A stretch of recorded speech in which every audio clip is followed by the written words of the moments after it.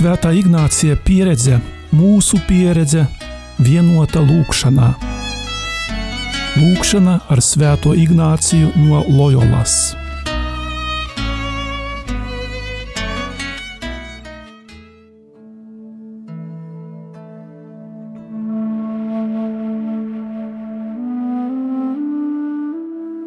Dārgo radio Marija klausītāji, šī ir svētdienas meditācija kopā ar Svēto Ignāciju no Lojolas.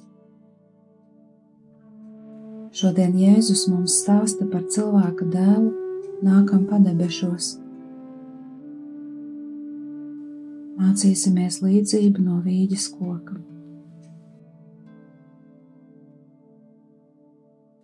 Dārgo klausītāji, lūkšana ar Ignāciju ir kas vairāk nekā tikai grāmata par ignācisko garīgumu.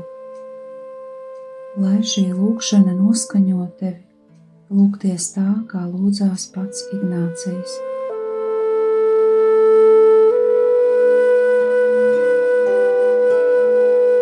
Jēzus saka, kad gribēsi lūgties, ej uz savu kambari un aiz aizslēgtām durvīm lūdzies savu tēvu slepenībā, un tavs tēvs tev atlīdzinās.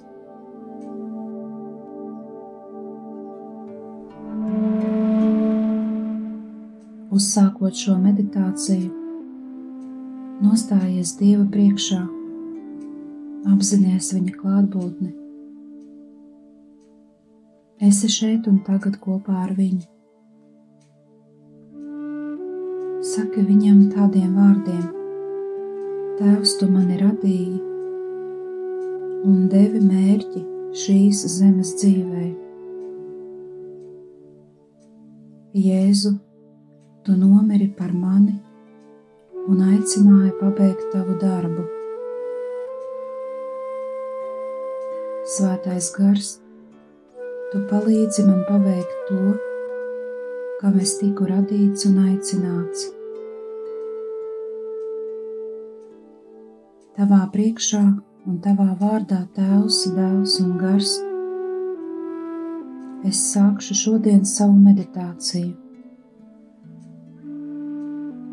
Lai visas manas domas un iedvesmas dzimst no tevis un tiek veltītas tavam godam.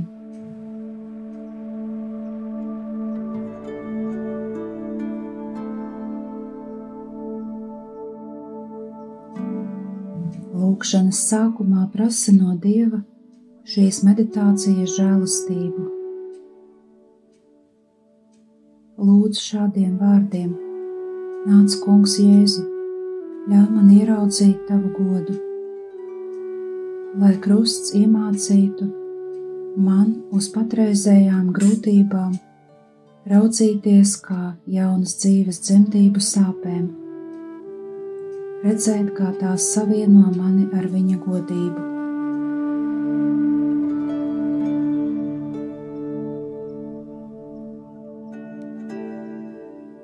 Tagad ieklausies Svēto rakstu vārdos.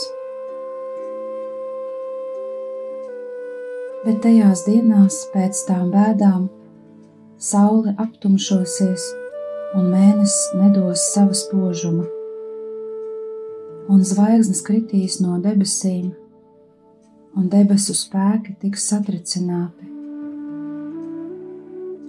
Un tad tie redzēs cilvēka dēlu nākam padebesīs ar lielu varenību un godību. Tad viņš sūtīs savus eņģeļus un sapulcinās vienkopus savus izredzētos no 4 vējiem, no zemes malas līdz debesu malē. Mācieties līdzību no vīģes koka. Kad tā zars pilns sulas un raisa lapas, jūs zināt, ka vasara ir tuvu. Tā arī jūs, kad jūs visu šo redzēsiet notiekam, ziniet, viņš ir tuvu pie durvīm.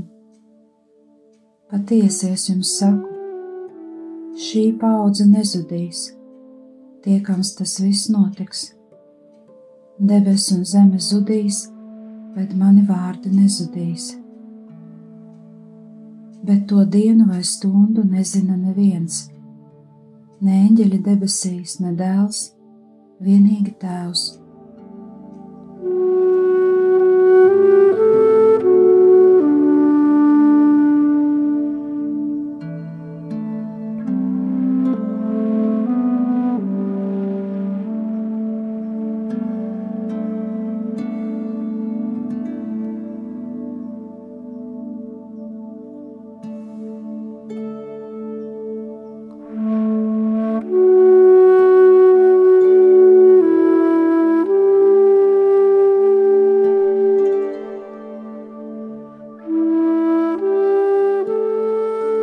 Tagad iztēlojies Olīvu kalnu, uz kura Jēzus kopā ar 4 mācekļiem sēž iepratī svētnīcē.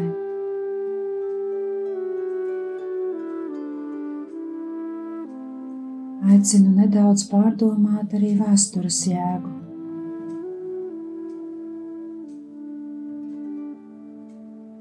Kad debesis un zeme beigsies,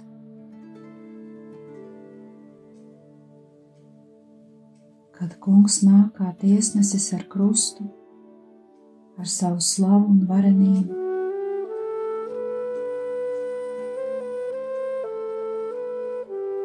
Un ka viņa atnākšanas mērķis ir mūs izglābt un sapulcināt ap sevi.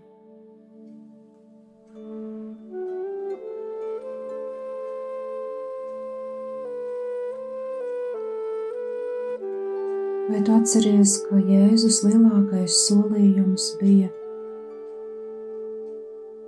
tad redzēs cilvēka dēlu nākam padebešos?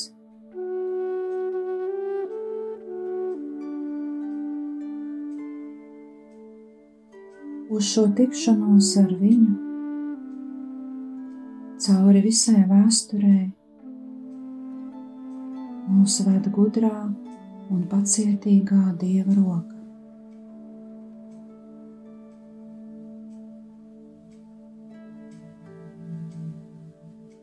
Tāpat kā visa radība, tāpat arī tu ceļo uz cilvēka dēla atklāšanos.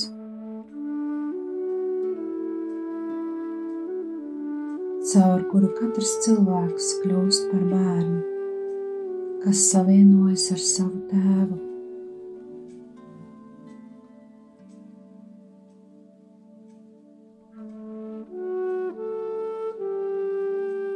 Tagad pārdomā brīdi, vai šī rakstu vieta tevi vairāk biedē vai ved mīlestībā un paļāvībā.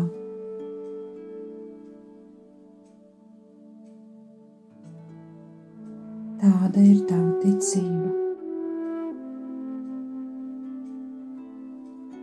Jo pasaules gals nenozīmē, ka viss kritīs nebūtībā.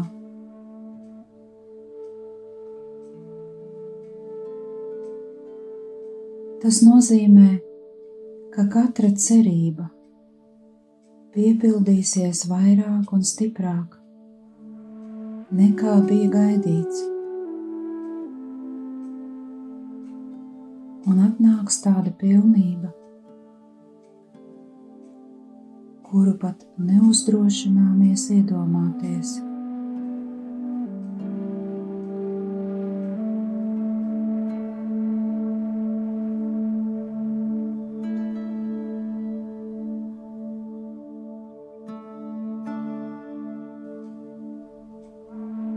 Ticīgie sauc Maranatā, nāc Kungs. Un ar ticīgo lūpām visa radība izsaka savu vaimanu. Ar reibinošām ilgām tā tiecas uz viņu, caur kuru un kura dēļ viss ir radīts. Viņš ir visa, kas vien ir radies dzīvība.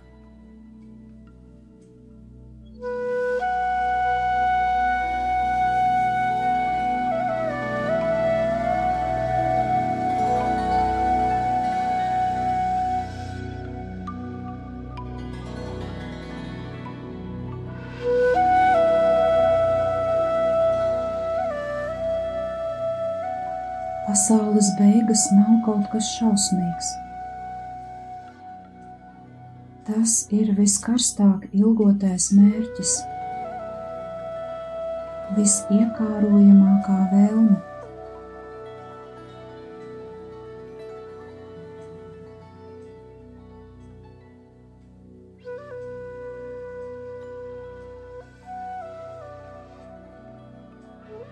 Tā ir satikšanās, kur sadarinātais garā sauc nāc, un sadarinātā apliecina, jā, es nāku drīz.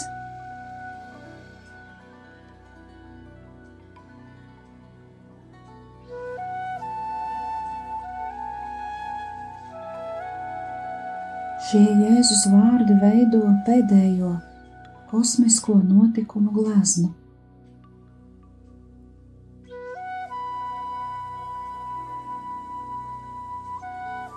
Centrā ir cilvēka dēla atnākšana, kas nozīmē vecās pasaules ar tās ļaunumu beigas un jaunās, kas ir vienotībā ar viņu, sākumu. Paliec brīdi klusās pārdomās par tikko dzirdēto. Sajūti savu sirdi un atceries, ka esi Dieva klātbūtnē.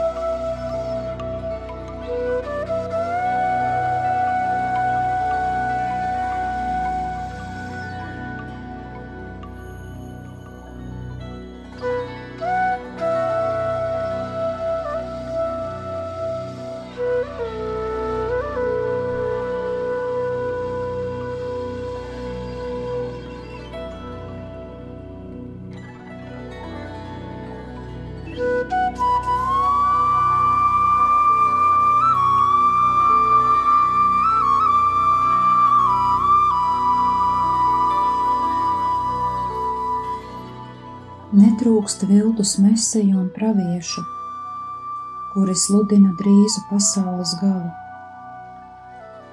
bet nevajag kļūdīties.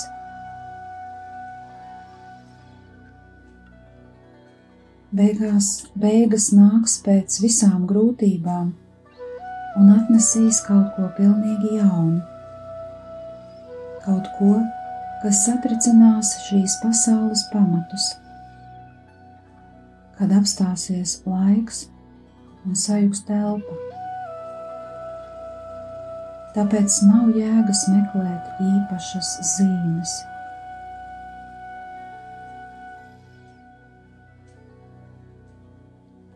Mirušā un augšām celtā kunga noslēpums ir viņa pirmā nākšana. Tas turpinās Jēzus mācekļu ikdienā, kas ir it kā otrā Jēzus atnākšana un trešās, pēdējās garantija.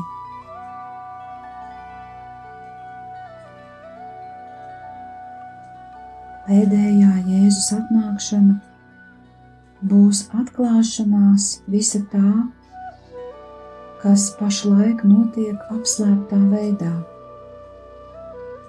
jo nav nekā apslēpta, kas netiktu atklāts.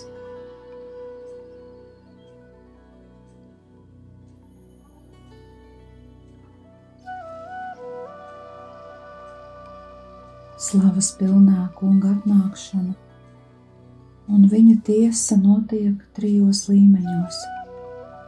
Pagātnē tas ir krusts, caur kuru jau viss notika. Tagadnē, kas ir tava un mana sekošana. nākotnē, kad visā un visos piepildīsies tas, kas Jēzu un viņa sekotājos jau ir piepildījies.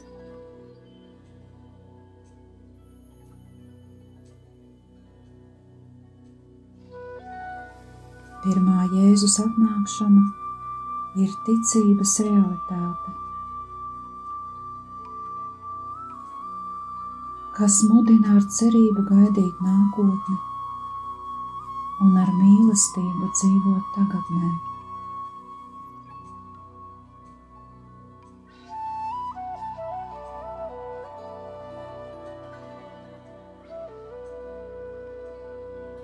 Vēsture ir iezīmēta ar krusta zīmi. Tā ir tagadnē apslēpta godība, kura atklāsies vēlāk.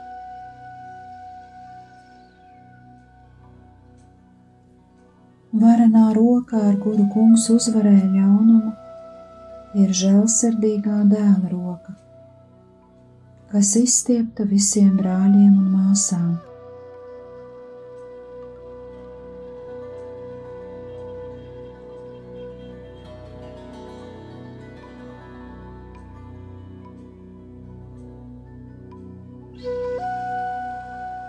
Vai tu dzīvo tagadnē, pagātnē vai nākotnē?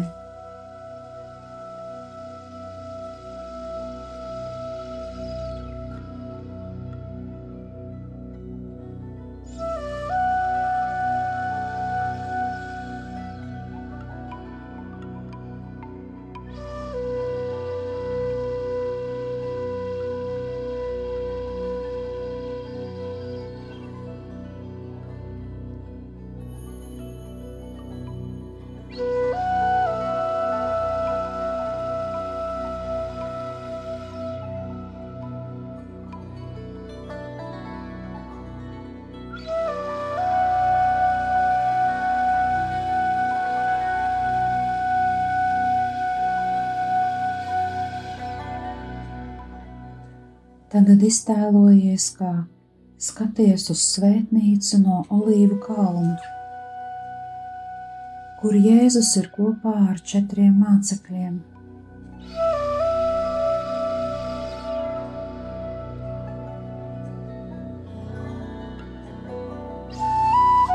Jēzus saka, mācieties līdzību no vīģes koka, kad tas uzplauks, tā ir zīme, ka sākusies vasara.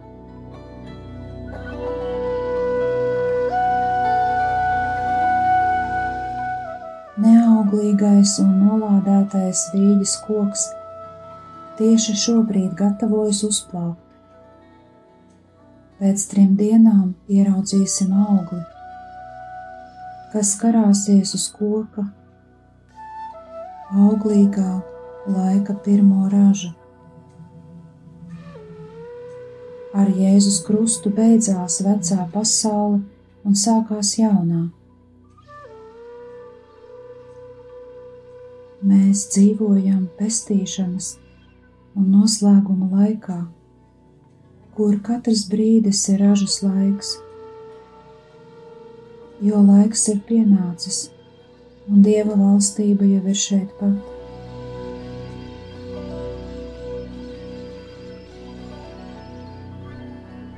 Viss notiks vēl šīs pašas paaudzes laikā.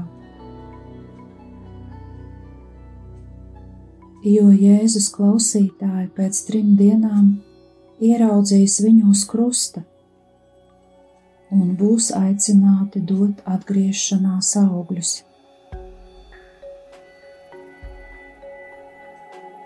Tāpat kā toreiz, tā arī tagad un vienmēr katra paudze ir aicināta viņu kontemplēt un atgriezties.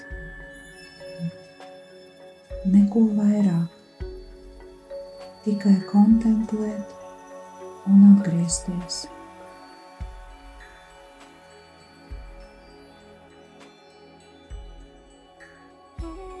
Kontemplēt un atgriezties.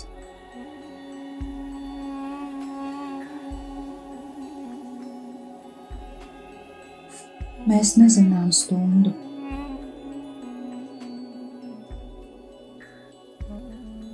Tāpēc katra diena ir tā diena. Un katra stunda ir tā stunda, kurā mēs ejam satikt viņu. Līdz pēdīgi varēsim viņu galīgi apskaut. Mēs nezinām viņa pēdējās atnākšanas stundu, bet zinām, ka viņš atgriežas katru nakts un dienas stundu. Vakarā, kad sevi atdod, naktī, kad iet uz olīvu dārzu, pusnaktī, kad cīnās, 3 naktī, kad tiek apcietināts, gailim dziedot, kad tiek noliegts, no rīta, kad tiek notiesāts, 3. stundā, kad tiek krustā sists, dienas vidū, kad satumst saule, 9. stundā, kad atdod garu, vakar pusē, kad nolaižas kapa naktī, sabata atpūtai.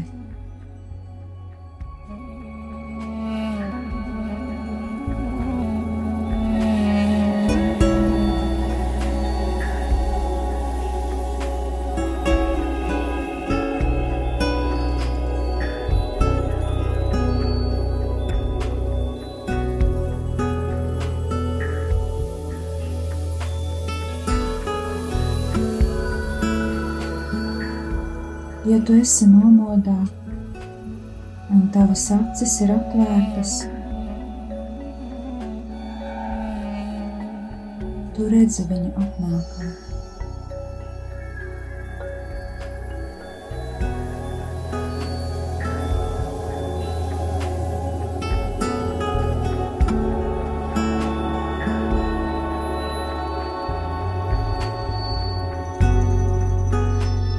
Kontemplēt un atgriezties.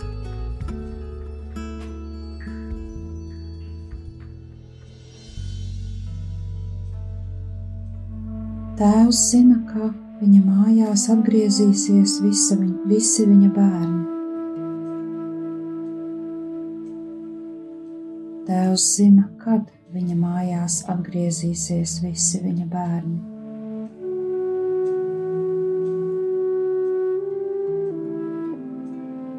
Bet kāpēc tik ilga ir vasara, ja vīģes koks jau devis pirmos augļus?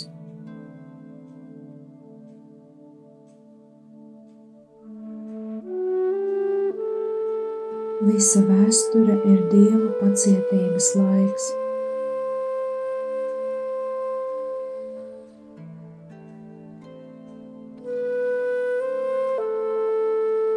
Vai tagad tev kļuva skaidrāk?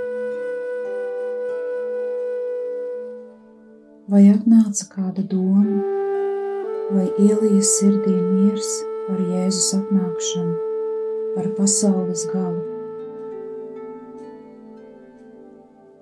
Vai tu paļaujies uz Jēzu, uz viņa vārdiem? Kas notiek šobrīd tavā sirdī? Paliec brīdi, pārdomā.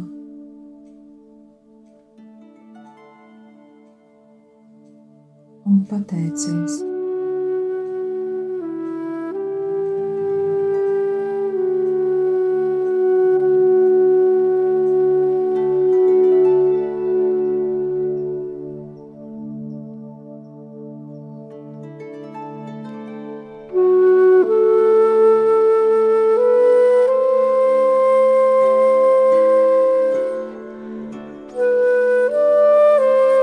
Visa vēsture ir Dieva pacietības laiks. Viena diena kungam ir kā 1000 gadi, un 1000 gadi kā viena diena. Kungs nevilcināsies savā solījumā, kā tas dažiem šķiet, bet jūsu dēļ ir pacietīgs, negribēdams, ka kāds pazustu, bet lai visi atgrieztos un gandarītu. Tā lasām 2. Pētera vēstulē.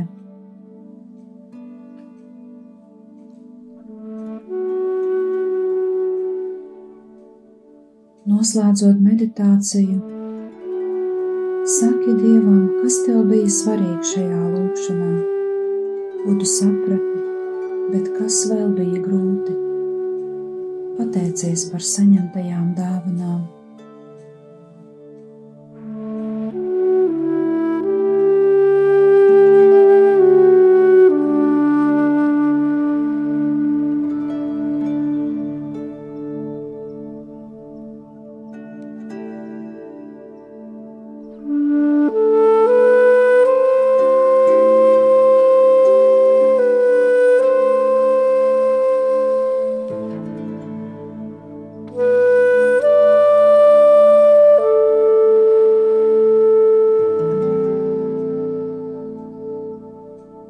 Tagad lēnām lūdzies lūgšanu Tēvs mūsu. Tēvs mūsu, kas esi debesīs, svētīts lai top tavs vārds, lai atnāk tava valstība, tavs prāts, lai notiek kā debesīs, tā arī virs zemes. Mūsu dienascho maizi dod mums šodien, un piedod mums mūsu parādus, kā arī mēs piedodam saviem parādniekiem, un neieved mūsu kārdināšanā, bet atpestī mūs no ļauna. Amen. Kopā ar jums bija Euharistiskā Jēzus māsu kongregācijas māsa Brigita.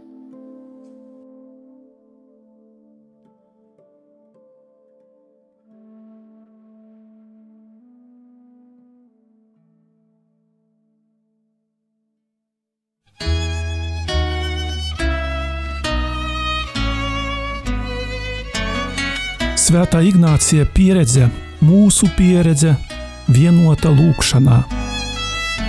Lūgšana ar Svēto Ignāciju no Lojolas.